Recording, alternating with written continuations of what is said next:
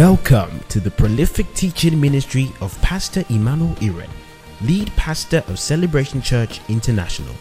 It is his vision to partner with you for your progress and joy in the faith. Ready, set, grow. What I'm sharing with you is something that we have shared so many times, but it is so important. So important. You see, many years ago, I had this subtle disdain for allegorical preaching. People who always, had illustrations and used props. In my mind, I'm like, why too extra? Just preach the Bible. But as I studied, I discovered that Jesus and the apostles taught like that so many times. So many times. I call it scenario preaching, where he tells you, what to do with the word of God in particular situations. And that's the benefit of illustrations. It is one thing to say, walk in love. It is another thing to know what love will do in a particular situation. Do you understand what I'm saying? And I've realized that many people don't know how to draw the parallels until they are unified in one line. So Jesus tells you, if you go to the temple or to the altar to offer your sacrifice, and there you remember that someone had aught against you, he said, leave your sacrifice first and first go and make peace. Now that's very instructive, because many people have heard 1,000 sermons on love, but somehow they can manage a devotional life at the expense of relationships, key relationships. And what I'm telling you, at different degrees, we're all working on that. And so he's letting you know there mustn't be that divide. Paul did the same thing too. In 1 Corinthians 9:26, he used the metaphor or the illustration of sports to describe commitments to ministry. He says, don't you know that in a race, he used racing. It says, many run, but one receives the prize. It says, so run that you may obtain. So this gives us a perspective to ministry. He's not just telling you, be committed in ministry. He's giving you a picture. So when you think of ministry in racing terms, there are things that will come to mind. You think of the commitment of an athlete who will rehearse at least 4 years. Everything he eats, everything he does is with that race in view. If it's a 100-meter sprint, the race is going to last at least, maybe at most 12 seconds for the last person. So just imagine preparing. Think about where you were 4 years ago, just so that you understand how long the time of preparation I'm talking about is. So for 4 years, you were preparing for 12 seconds. That's just the intensity of focus we're talking about here. And when he uses that metaphor to describe ministry, then you realize the type of commitment that ministry requires. Did you just hear what I said? You realize, ministry must require a great commitment. Spiritual devotion must require a great commitment. And not just that, there is a competition in ministry. Many people don't know this. Where Paul says, the weapons of our warfare are not carnal, but mighty through God to the pulling down of strongholds. You have to understand that no ideology can rise in any civilization without it rising at the expense of other ideologies. So if the gospel of Jesus Christ will rise in popularity in your day, it will be at the expense of other ideologies. And whether you like it or not, there must be that sense of competition. Jude said the same thing. He says, contend for the faith that was once delivered. Meaning that Greek word actually means to compete. Meaning there are other things that are trying to make sure that the gospel doesn't prevail. compete to make sure those things are defeated. That's why the Bible says in the city of Ephesus, so mightily grew the word of God and prevailed. Why would you say prevailed if that's not a competitive mindset? He said prevailed because there was another ideology in that city before the gospel came. But the gospel prevailed so much that the Bible says the people gathered their curious arts, all their works of magic, all their books, all the funny things that they use, and they set it ablaze. The gospel prevailed so much that the people who were helping them make their idols, silversmiths, it was a big business in the city. They began to lose money. Are you getting what I'm saying? Yes, sir. So, if you don't have this perspective, you will be easily satisfied. When you have 200 members in your church, 100 members in your church, you would think you have arrived. Meanwhile, it's not about you. God said, ask of me, and I will give you the nations for your inheritance. Ask of me. So there is an audacity that is required for end time ministry. He said, ask of me. If you would ask me, your focus must align with the focus of God. Ask of me. And then, of course, when you're running a race, there is a sense of urgency too. No one runs a race taking his time. You are time conscious. Because that's one thing all sporting events have in common. They are not indefinite. Are you getting what I'm saying? Football is 90 minutes. For sprints, it is the first to get to the line. So you must do ministry with a sense of urgency. If you do ministry without a sense of urgency, you are not doing it right. Jesus is coming again. Now, that's a sense of urgency. He's coming again. He's coming again.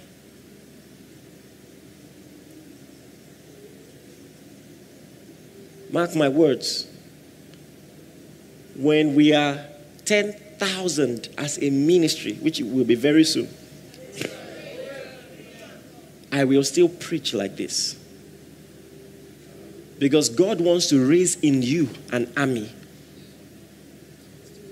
There is a sense of vision that you must have, where God tells 11 people who were mostly fishermen, and he says, go ye into all the world and teach all nations. When you tell a fisherman to go to all the world, he must dream big. He must dream big. All he knew was the pond close to his house, the river close to his house, and catching fish to sustain his family for the next week. And now you tell him, go into all the world. Meaning there is a picture. Let me tell you something. You cannot do ministry until God implants in your mind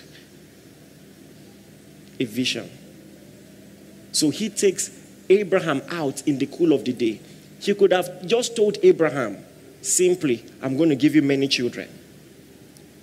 But there is a principle of meditation in ministry where he says, look at the stars. See if you can count them. So now Abraham is counting.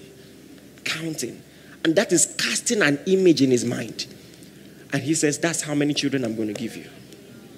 Are you getting me now? There must be an image in your mind. An image.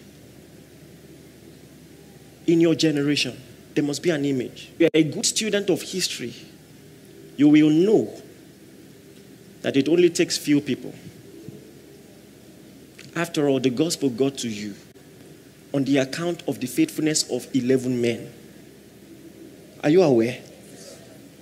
So now the question is, what will your children say about your time? That's the question you must ask yourself. What is your contribution? What will the next generation say? What will you do the gospel with the gospel in your time?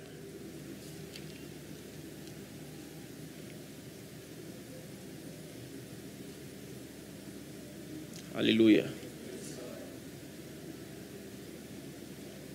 Many of the fathers in the faith in this country, these are things people don't talk about. Many of the fathers in the faith in this country are about to retire, whether you like it or not. Many of them are in their 70s, approaching 80. That's why you must reckon that you are not a child. You're not a child. You are the one who will stand at the gate and make transactions for the gospel now. It's in your hands now. You are the one who is going to confront Satan on account of this nation. You are the one.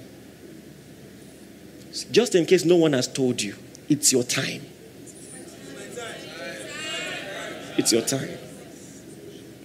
It's your time. So there must be a sense of urgency, a sense of commitment, and a sense of competition. I was watching throwback videos, secular videos, and, well, they still had one thing in common. They still had video vixens. But all of them were so decently dressed. It was amazing. And what they were wearing that looks like decent dressing now was still a stretch that time. I'm not getting what I'm saying. And people don't understand how culture is formed. We had this panel conversation about how to reach the mainstream world of the gospel. And we invited some people on the panel, one of whom was one of my favorite comedians, SLK. And he gave a powerful illustration about a new pastor in a church who felt the lectern of the church ought to be at the center. But that church was used to having it on the side. And he tried to talk to the elders of the church. Let's have it at the center. And none of them agreed. So he came up with a strategy. He said every Sunday, he will move the lectern by an inch. And so a Sunday will come, he'll move it by an inch. Because it's an inch, no one noticed. The next week comes, he moves it by another inch. Because it's an inch, no one noticed. Until eventually it was at the center. And no one had any issue with it. That's what some people have done with our culture. It's amazing what people sing and get away with. It's amazing what people do. And guess what? You have been desensitized without knowing. We don't even react anymore. We don't even react anymore. You must reckon yourself to be a voice. You must speak with the audacity of God. Let me tell you this. Pride is discerned not just in actions, but in motives. Strictly speaking, you cannot discern pride just by actions. You cannot. You cannot. Growing up in the church, I wondered about how some people went about stuff. It actually irritated me. There was this lady who joined the choir. I was a drummer then. This church, years ago. This was about 2005, thereabout. And the choir leader, I think, was going to travel. And this lady was so young and vibrant and could sing great. Everybody knew, even an idiot knew who the next choir leader would be. You are born again, filled with the Spirit, And then one day, the pastor announced, the new choir leader is Sister So-and-so. And she started crying. What is the meaning of this? I was a lot younger, but I knew this is rubbish now. Are you going to lie? Are you surprised? She thought it would be cool They will say, I'm selfless. It doesn't work that way in our kingdom. You see preachers who, you are the invited guest to. Then you step into the hall and then you sit at the back. For humility, then all the protocol are begging you, sir, move forward, please, sir. Now, do you know, sitting at the back is pride. Because you have distracted, everybody's looking now. You are so humble, you are proud. In drawing attention to yourself, you are proud. So people need to be arrogant because you have some things. They think that way because if they were in your shoes, that's how they will act. I said all of that to say this. In the world, when you're talking about yourself, you say, well, not to boast. Everybody is ignoring the GOAT debate. Maybe in different fields. Like, no, I can't really say that, let other people say. But in our kingdom, if you don't say it, you will not see it. You must say it with your chest. So after Jesus had fasted and returned in the fullness of the Spirit, in the synagogue, they said, does anyone have any reading? He raised his hand. He volunteered. And opened and read, the Spirit of the Lord is upon me, for he has anointed me to preach the gospel unto the poor. To the opening of blind eyes, to preach the acceptable year of the Lord.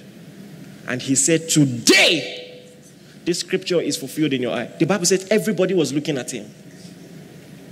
Everybody started looking at him.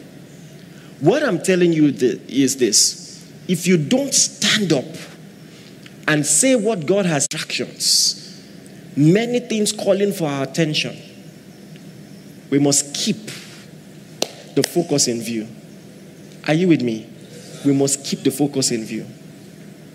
Because he says, when the end comes, many will be going about their modus operandi. Some will be getting married, some will be given to marriage, and then the end will come.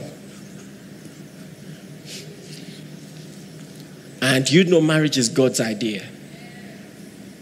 There are a lot of good things in the world that are the will of God, but must never replace the central purpose of all men. Praise the name of the Lord. And like I said, this lifetime is all you have. When you see Jesus, you will wish you could go back and do more for him. And you will not be able to. So this lifetime is all you have. Tell the person by your side, say, this lifetime is all you have. Say, give God your lifetime. Hallelujah. So we have defined purpose as that one thing for which you were created and at which you must succeed. Otherwise, nothing else you succeed at will count. Think deeply about that. John chapter 21. From verse 15. So when they had eaten breakfast, Jesus said unto Simon Peter, Simon, son of Jonah, do you love me more than these? And he said to him, yes, Lord, you know that I love you. He said unto him, feed my lambs. He said to him again the second time, Simon, son of Jonah. And maybe as you read it, you can put your own name. Just imagine Jesus asking you, do you love me? And you might sing it in 1,000 songs. I love you more than anything. I love you. You are more precious than silver or gold. But guess what? Love is an action. Love moves. Love constrains. Love motivates. You literally don't have to tell anyone. we can see it. Are you with me? And so he says, well, if you do, when he says, you know I love you, he didn't say, that's touching. He said, if you do, this is how I will know. Feed my lambs. Feed my sheep. Don't claim to love the Lord and be indifferent about the prosperity of his message in your day. He said, feed my sheep. Feed my lambs. He said to him the third time. And that's the thing about devotion. Many times we think we know. We think we have it figured. And the Lord emphasizes the same thing. Just like, some of you, maybe when I started this sermon, you were like, I know that already. But the emphasis is to reveal and expose some negligence. Oh, you think you know, but maybe you don't. Do you love me?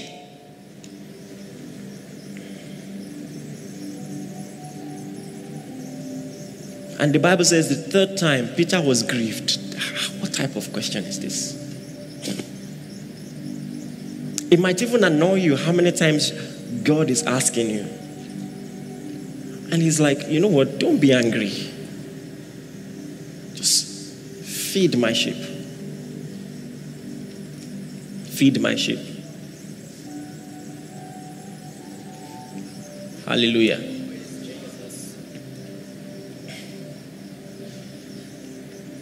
Here is something interesting. Some of you already know that in the Greek, there are several words that are used to describe love, and they're slightly different from context to context. So you might know of agape or agapao. You might know of eros. You might know of phileo. And Jesus said, do you agape me? Agape is talking about the sacrificial love. For instance, the love of Christ on his cross was agape, sacrificial love. You can sacrifice everything, leave everything, even to the point of death. That's agape.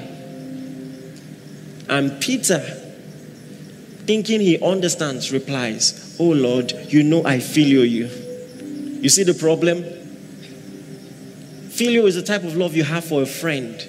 I am my guy now. And Jesus is saying, no. You're going to need total, absolute commitment. The type of love that he's requiring from you is sacrificial. Sacrificial. That should be one word that describes your devotional life. You're sacrificial in your giving. Sacrificial in your decision to pray. You won't always have all the time you need to pray. That's what time is about. So you will give priority to the things that matter the most to you.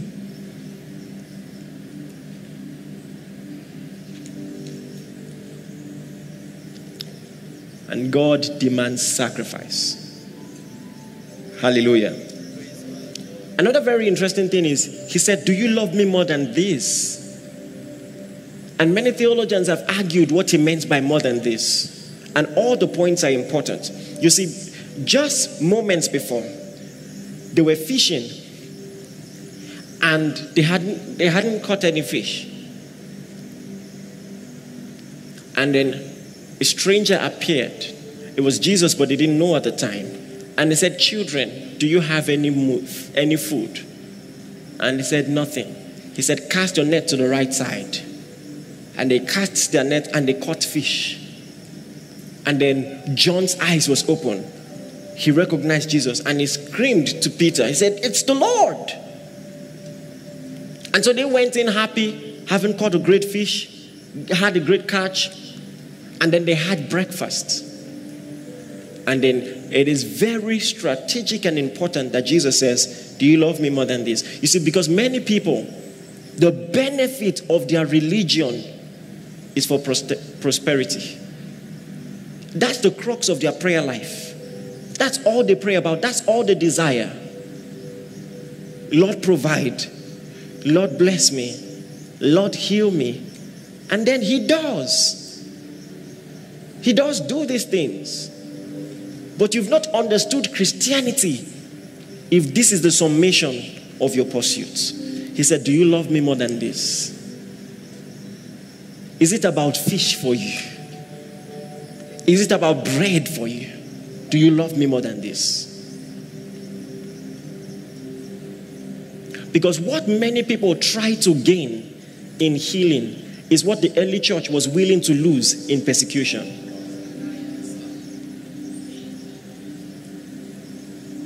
Did you hear what I just said?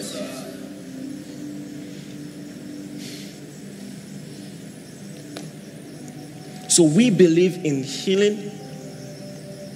We believe in all these things. But the real defining theology is, in spite of all these things, we are more than conquerors. Nothing can separate us from the love of God in Christ. Not famine, not nakedness, not peril, not sword. He said, we are accounted as sheep for the slaughter. Meaning, this is the metaphorical description of our lives and of our devotion. We are ready to die. We are counted as sheep for the slaughter. That's why he said, if anyone will follow me, let him deny himself and take up a cross. Can I tell you something? If you follow God any other way, you are wrong. He said, as you're following me, carry a cross along. You might need it one day. Carry a cross along. So, this is what the rich young ruler was missing. That, listen, it is nice to celebrate, supernatural provision and all these things. God is blessing me. God is so faithful. So you are too faithful to fail me. But the crux of true devotion is that the day the Lord says, drop this one, you drop it. Hallelujah. And he's worth it. I mean, the person, don't be so selfish. The person we are talking about did more for you. Do you know that even if you had the opportunity to buy your own salvation, by your own sacrifice, go on the cross for yourself, many people cannot do it. By the time they see all that is required, they say, sorry, where's the way to hellfire? Many people will not be able to follow through till the end. And Jesus could have been distracted. He could have come with a purpose. The Spirit of the Lord is upon me. But after, just marry, have children, settle down, grow old. You won't even know. Oh, there was a Messiah. You won't know. And you don't even see what is wrong, that you benefit from someone else's sacrifice and you're not willing to do half. That's what the writer of Hebrews was challenging you about. He said, you have not yet resisted unto blood. You have not yet, no one has even put a sword on your neck.